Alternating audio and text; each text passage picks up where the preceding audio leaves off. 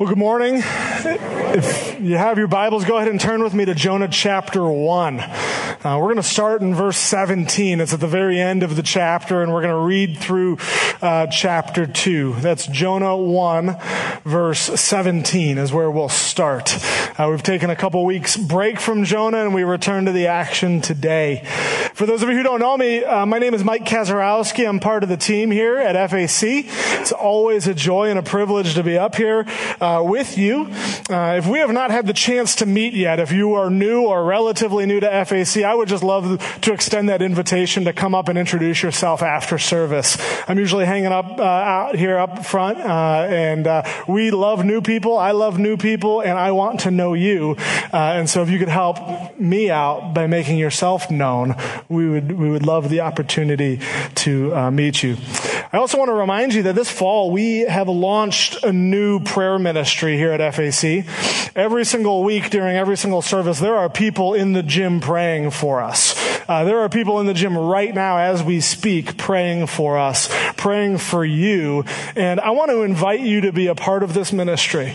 If you aren't plugged in anywhere second service, if first service is your normal service and you're not serving or plugged into a Sunday school class, let me invite you to just participate in what I think is one of the most important ministries of the church in prayer, in praying that God would lead us and guide us and direct our steps here at FAC. Prayer is our first work, and we believe that this is one of the most important things that we'll do on a Sunday morning. And so consider that, second service, even today, joining them in prayer to pray for FAC. With that, let's go ahead and turn to God's Word together, and then I will pray that He would guide and equip us using these words today. Jonah chapter 1 and verse 17 says this, "And the Lord appointed a great fish to swallow up Jonah. And Jonah was in the belly of the fish 3 days and 3 nights. Then Jonah prayed to the Lord his God from the belly of the fish, saying, I called out to the Lord out of my distress, and He answered me. Out of the belly of Sheol I cried, and you heard my voice.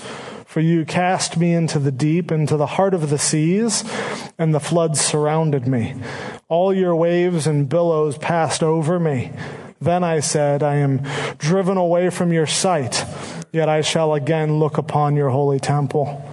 The waters closed in over me to take my life. The deep surrounded me. Weeds were wrapped about my head at the roots of the mountains. I went down to the land whose bars closed upon me forever. Yet you brought up my life from the pit, O Lord my God. When my life was fainting away, I remembered the Lord, and my prayer came to you into your holy temple. Those who pay regard to vain idols forsake their hope of steadfast love. But I, with the voice of thanksgiving, will sacrifice to you. What I have vowed I will pay. Salvation belongs to the Lord. And the Lord spoke to the fish, and it vomited Jonah out upon the dry land." Let's pray. And Lord, we know, Father, that we can't even hope to understand your word without the help of your Spirit. And so I would ask, Father, that your Spirit would come this morning and use these words to transform our minds, to conform to you, transform our hearts, to conform to your will. Lord, would you bless our time this morning as we study your word? And would it be transformative, Father? And in your holy name I pray. Amen. This past week, I was summoned for jury duty. The jury waiting room was one of the more interesting places that I have ever tried to prepare a sermon. It's no Starbucks. I was actually tempted to just get up and start preaching, right? Because this would accomplish two things. The first thing is I would have had a captive audience because they're not allowed to leave. It's more than what we can say on Sunday mornings sometimes. Number two is they probably would have excused me from jury duty because they don't want the quack job sitting on the juror's seat. I've only ever reported for jury duty one other time in my life, but it does give you a taste for the justice system. Even as you walk into the courtroom, there is a deep sense of solemnness as you now become a part of the judicial system. My only other experience with jury duty occurred a few years back. And when I walked into the courtroom, the defendant was actually already sitting there with their attorneys, and they were already in the room with the prosecutor. This time last week, though, was a much different experience, as when I walked into the courtroom with all the prospective jurors, there was nobody in the courtroom. So I thought, I wonder what the norm is, right? So they sat us down.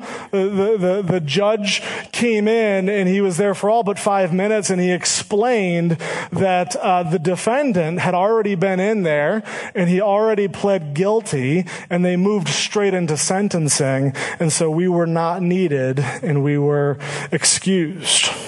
In this case, some kind of crime was committed. I don't know what it was. They didn't tell us. But the defendant owned up to his or her wrongdoing and accepted the consequences that went with it. And this reminded me actually of where we last left Jonah. Right? In Jonah 1, a few weeks back, by way of reminder, we find that God tells Jonah to go out to Nineveh, which was the enemy to Jonah's people. God calls Jonah to preach against them. And Jonah, knowing that God is full of mercy, didn't want the Ninevites to hear this message from God because he feared that they would listen to it and they would respond and they would repent and that God would show mercy. And so Jonah set sail the opposite direction of Nineveh to a city called Tarshish. In reality, he's not running away from Nineveh, as we discovered. He's actually running away from the very presence of God, the voice of God, if you will. Well, God in his sovereignty quite literally threw a giant storm at Jonah and the sailors that were with him. And through these events of trying to figure out what was going on, it was determined that Jonah is the culprit and the one responsible for the storm. And Jonah instructs the sailors to throw him overboard so that the storm may calm down. You see, what we see here in chapter 1 is that Jonah committed a crime against God. It was an act of rebellion, and now he has owned up to his wrongdoing and has accepted the consequences that went with it. Now, you'll notice that there's no remorse from Jonah to this point. There's no repentance shown, no appeal to the process, just a very passive acceptance to the fact that he had run from God and he indeed would be put to death by the storm because of it. A crime was committed. Jonah pleads guilty. And in the eyes of Jonah, an appropriate sentence is necessary.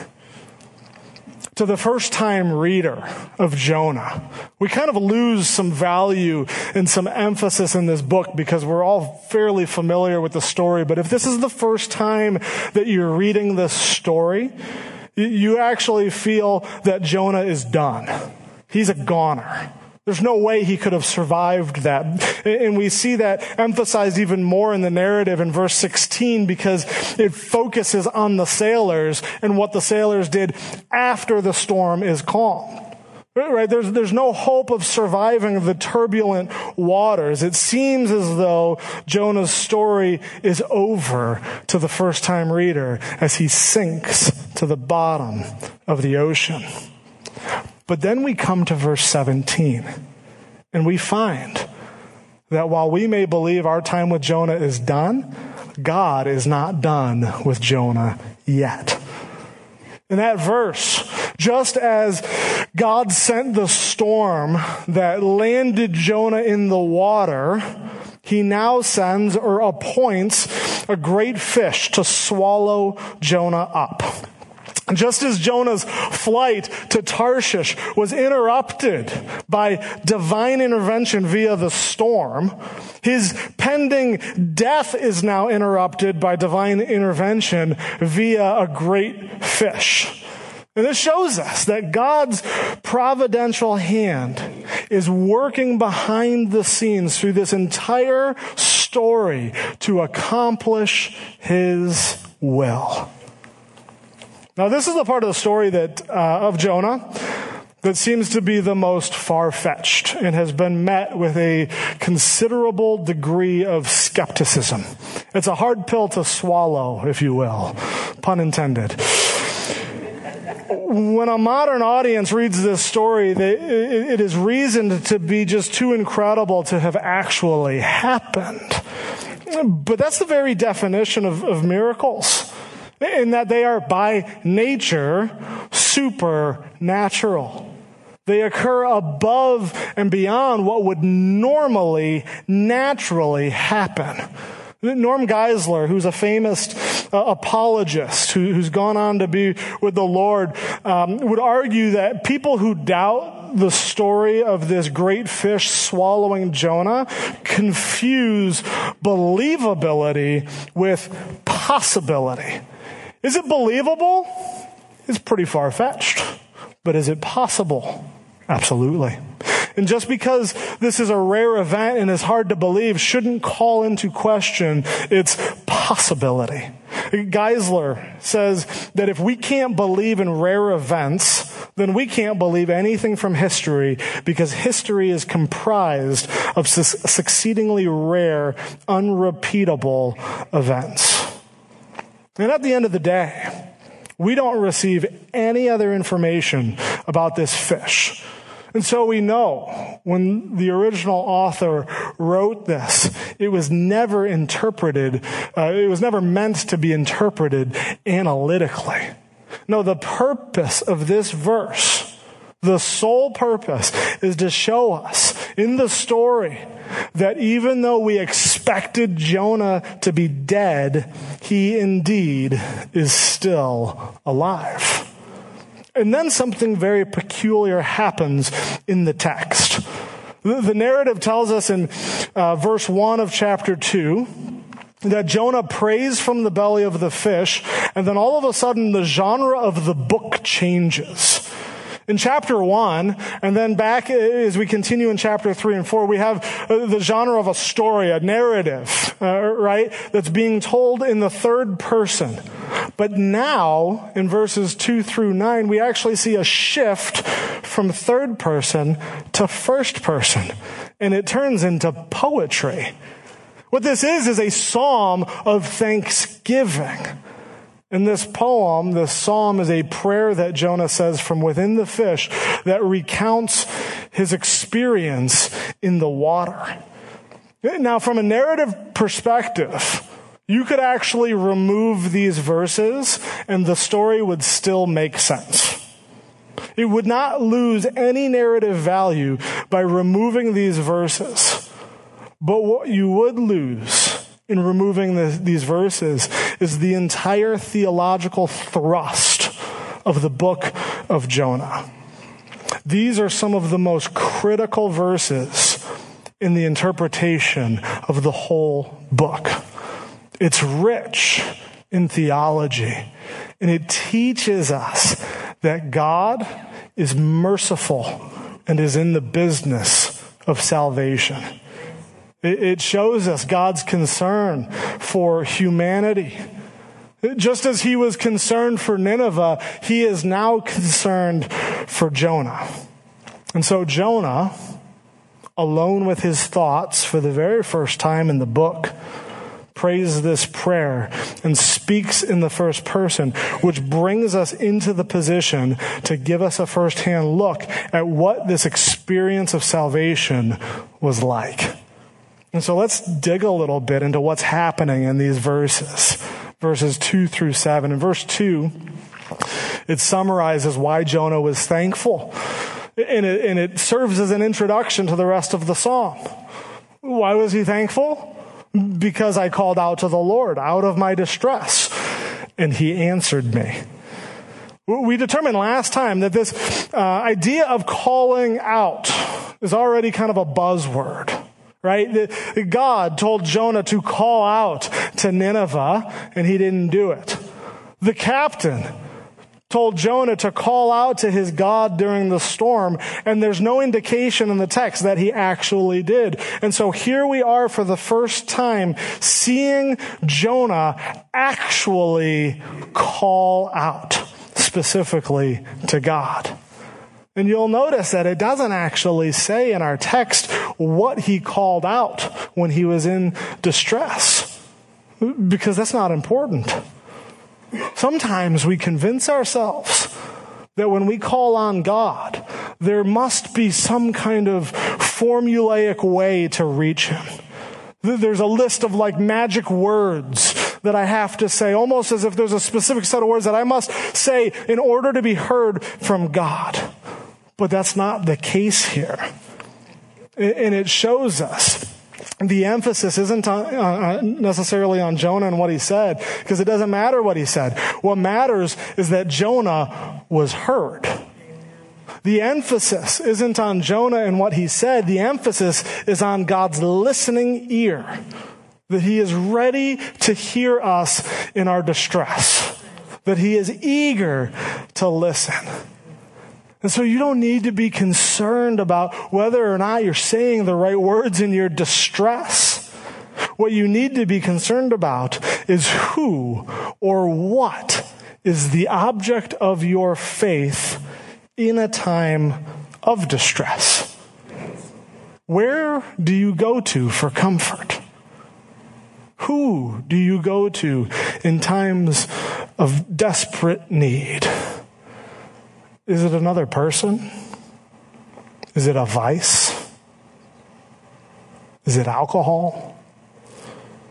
None of those things can save you.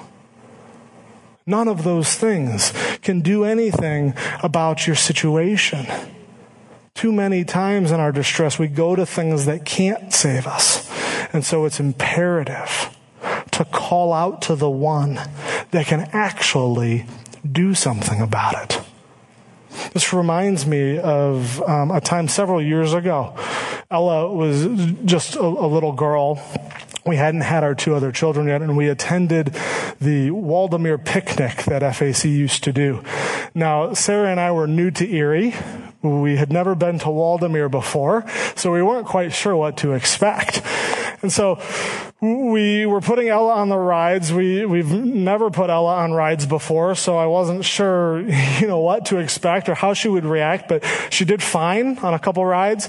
And then we came to this ride that kind of goes in a circle. It's the one with the ponies that are pulling the cart, right? And I'm too large to sit on that, so I'm putting Ella on the ride, and they have like this little drawstring that goes across the cart. And I can't even say the word buckling, because there wasn't even a buckle. As I'm pulling the drawstring over her, I think to myself, some foolish kid could get out of this if they really wanted to. And then I proceeded to walk outside of the ride. Well, sure enough, halfway through the ride, Ella decides that she's done riding the ride, whether it's going to stop or not. And she stands up on the seat of the cart while it is still moving, and she falls over the back.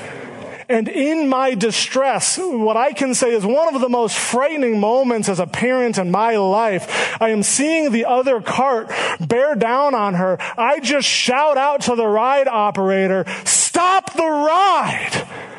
Sarah was already like over the fence.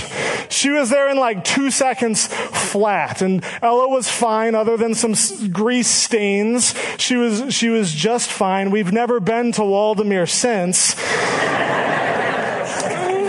But it was a real life moment in my own distress of calling out to somebody that I knew could do something about it. For Jonah, in his distress, he was in the belly of Sheol, and he knew that in that moment, the only one that could do anything about it was God himself. This term, Sheol, was actually most often used in the Old Testament to refer to the place that the dead went. It could be used as an expression for being close to death, or even be synonymous for the grave. It would be like Jonah saying that he was in the belly of the grave. Jonah was on the brink of death when God swooped in and heard his cry. And in verses 3 through 7, we actually take a personal look and get a grim and rather morbid picture of not just what Sheol looks like, but what it feels like. We've all had that sensation of being underwater that's unsettling. But for Jonah, we read about a progressive descent into a watery grave. Take a look at it. Verse 3, he actually starts on the surface of the water. It says, "For you cast me into the deep, into the heart of the seas, and the floods surrounded me." It's talking about the waves crashing in on him. The term "the deep" would have carried much significance to the original reader. People in those times looked at the turbulent, deep water of the sea or the ocean with fear and trepidation because it was a physical manifestation of the idea of chaos. When people looked into the water, the feel that they got was this idea of chaos or disorder. They don't know what was under the water like we do. They didn't know what kind of creatures lived down there. And so in their minds, the deep was unknown and utter chaos that was worthy to be feared. And so when you read about the deep in the Old Testament, it's always coupled with this idea of chaos or disorder. This is the idea that we actually get behind Genesis 1:2. If you were to look at that verse, this is what it says. "The earth was without form and void, and darkness was over the face of the deep, and the Spirit of God was hovering over the face of the waters." The point of Genesis 1, what it's trying to teach, is that there was chaos, there was disorder, and then God took that chaos and took that disorder, no matter what it looked like, and he created order. He made it orderly because he is a God of order. He can take the chaos and he can translate it to order. And here's Jonah descending into the deep. He's descending into the chaos. And it seems to be a physical representation of where Jonah is spiritually. Right? A man's life who has run from God is descending into chaos, and the flood of waters surround him. There's nothing to hold on to, no lifesavers. Salvation cannot be found anywhere around him, and he is now at the mercy of the chaos. He's at the mercy of the water. In verse 4, we see that Jonah has been driven away from God's sight in the midst of this. This basically means that he feels banished from God. In his mind, there is no turning back now. There is no option for return. He's been completely rejected by God as he enters into Sheol. Now, this verse is metaphorical. See, in the land of the living to them, one could be in Yahweh's sight, but in the land of the dead, people are cut off from God. Sheol ends the opportunity to be in God's presence. And so I hope that you can pick up on the irony here. In all of chapter 1, Jonah is doing whatever he can to flee the presence of God, to get away from God. And now he is experiencing firsthand what it's like to be separated from God. And it is agony. It is hell. Jonah flees from God, finally gets his wish, and he sees how terrible the absence of God really is.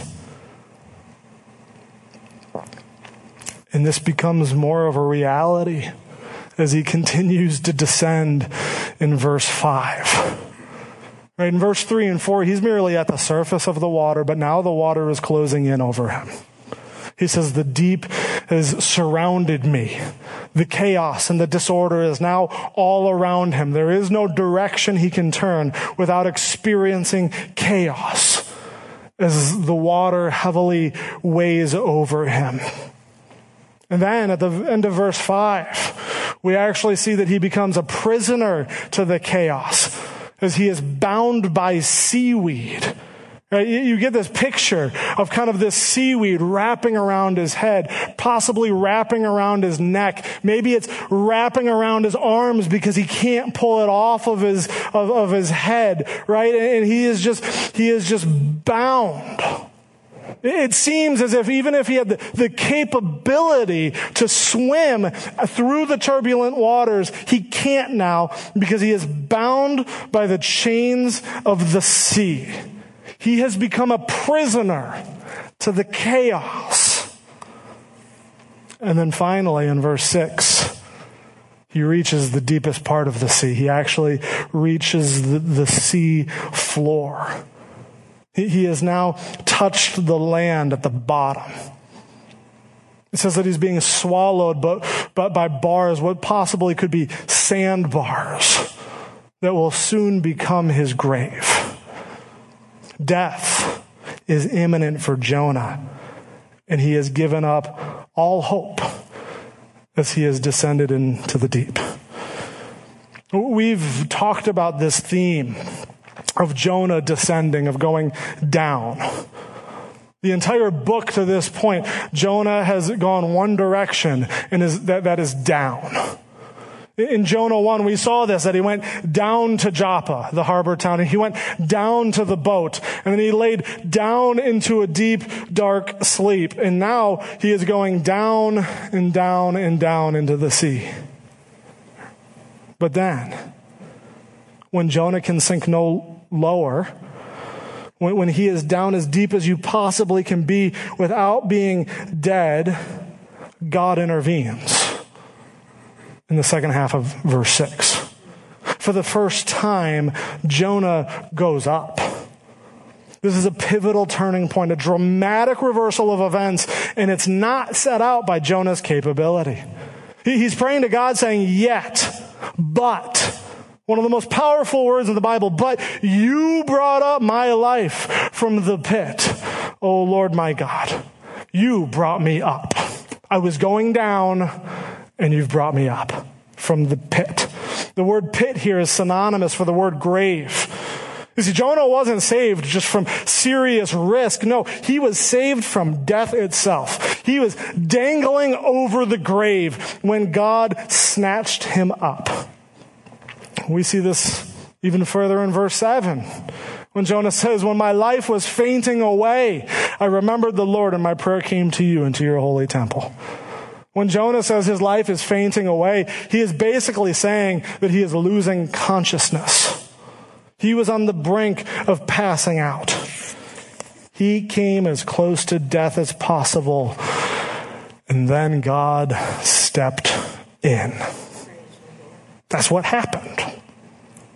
And then verses 8 through 9, if 2 through 7 describe God's saving actions in detail, verses 8 and 9 describe Jonah's response to the salvation work of God. One commentator writes that having experienced in his own life God's power to rescue him from the very jaws of death itself, Jonah, as an expression of his gratitude, promises to offer sacrifices and fulfill his vows to the Lord.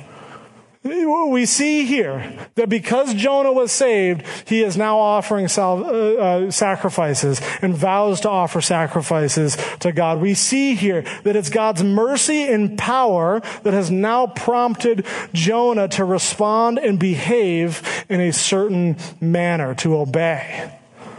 2 weeks ago, I attended our district conference. for the CMA, and the guest speaker brought up a progression that we have in our relationship with God, and he spoke about how we often mistake this progression, non-Christians and Christians alike, and it fits well with our passage, so I would like to share it. A lot of people, even Christians, think that our progression goes something like this, that we believe, and then we behave, and then we behold. We believe, we behave, we behold. First we believe in God, and then that prompts behavior.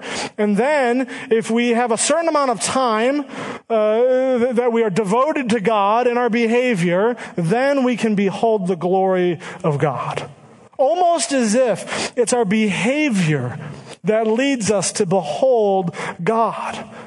And in our minds, we reserve beholding God only for those that reach a certain point of holiness. Only for those that actually read their Bibles every day or come to church every week, or if you're good enough, or if you reach a certain point spiritually, then you can have this experience of beholding God. This tells us that we don't behold God until we conform our behavior, but this is a lie that many Christians have bought into. You see, Scripture paints a much different progression. Scripture, time and time again, actually says that we behold first, then we believe, and then we behave. It looks something like this.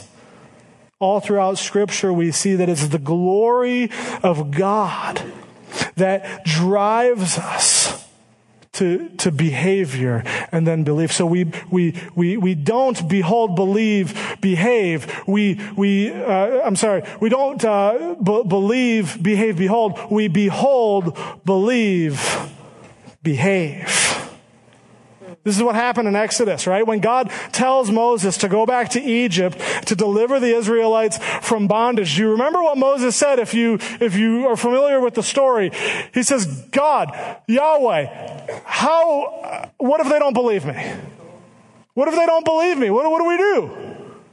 And God says, I will give you signs. I will give you wonders. I will give you miracles. And then they will believe. Then they will know. God tells Moses, hey, you're going to go to Pharaoh and you're going to tell him that I sent you, and he's not going to believe you. But then I'm going to outstretch my mighty hand. And then he sends the 10 plagues. That's what the 10 plagues are. It's merely God showing off his might, showing off his power, showing off his glory. So God is saying that you can behold me, and then you will believe, and then you're going to come back on this mountain and you're going to worship me. Behave. Behold, believe, and then behave. The reason you're a believer and striving to behave according to God's word isn't because you grew up in the church. It isn't because you come from a Christian family. No, it's because at some point in your life, you beheld the glory and the power and the mercy of God. You observed who he is. So if you are a Christ follower and you are struggling to conform yourself to his image, then behold your King. Look to him and just bask in his glory. You see, this is my concern for people who grew up in the church. Many of us have. Don't get me wrong, I want you to bring your children. It is of vital importance that you bring them and that they're here every single week. But in some ways, the glory of God becomes commonplace. You see, we seem to emphasize and convince our children that through our involvement with church, you must believe, then behave, and then, oh, by the way, if you reach a certain point spiritually, then you can behold. We skip this step of behold because too often we emphasize the step of behavior. But there will never come a day that you can truly be transformed until you have beheld God. If you want true, authentic, raw belief In God, you must behold his glory. You must be able to sit there and say, God, I am just so small compared to you. Who am I compared to you? I think some of us probably want to skip the step of beholding God because it merely reminds us of how deep in sin we are. You sit here and say, can't I just change my behavior? Like behavior modification, right? What is that? Can I get out of this mess without beholding God? No. Because it's the only thing that will prompt authentic belief. When we behold God, we're actually reminded of the sobering reality that we too are sinking deep, just like Jonah in our sin. In our distress, in our fallenness, in our brokenness, we are entrapped by the seaweed of the deep and held in bondage, dangling over hell itself. And if you don't behold God and believe in him, you will continue to descend until you are eternally separated from him at death. However, but there is hope. Just as Jonah was able to be rescued from the pit, we too can be rescued. Why? Because salvation belongs to the Lord. It's the end of our passage. It's the end of this psalm. It's the exclamation point at the end of Jonah's prayer. And it's what this whole passage is about. It's what the whole book of Jonah is about. That salvation comes from God. When we are dead in our sin, God brings us to life. And because he is the only true source of salvation from spiritual death, because it doesn't come from these vain idols that Jonah mentions, it only comes from God, because it belongs to him, he is free to offer it to anyone he pleases. He's telling Jonah, salvation belongs to me, Jonah, so I have the freedom to offer salvation to Nineveh. I have the authority to offer it to you. You are not too far gone to receive salvation. It doesn't matter how bad you think you are, how deep you think you've descended, the offer of salvation is not up to you because it belongs to the Lord.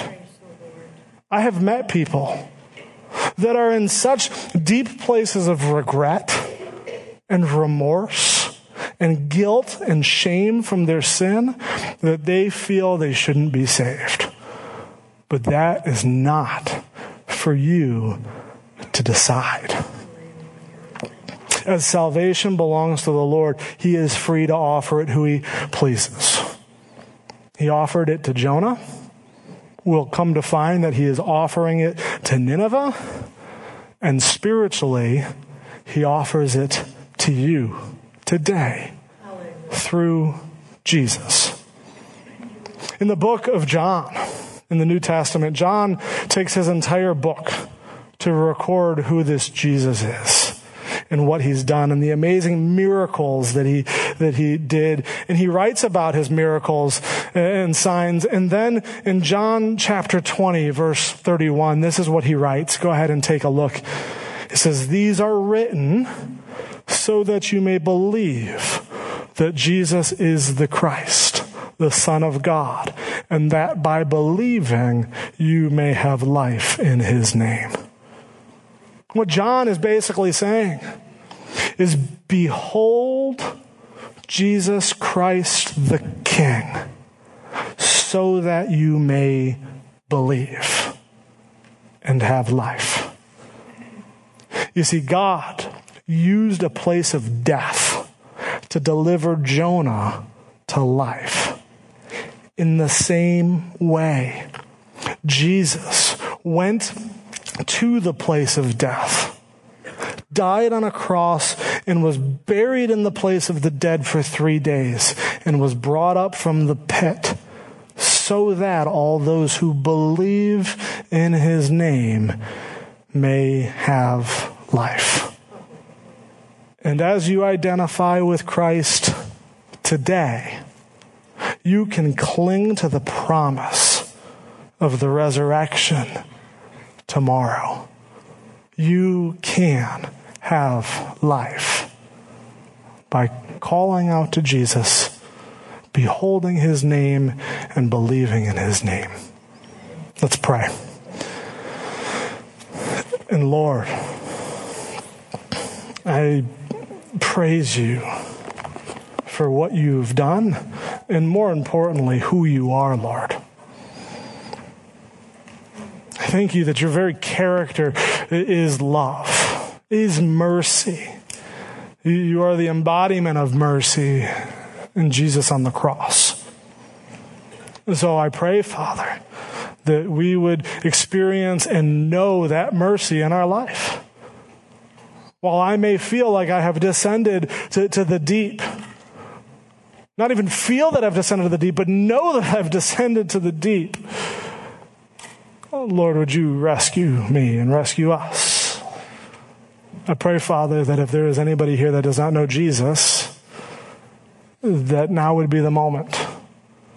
As they feel entrapped by their own sin, by their own fallenness, would you come and rescue them from the pit through Christ?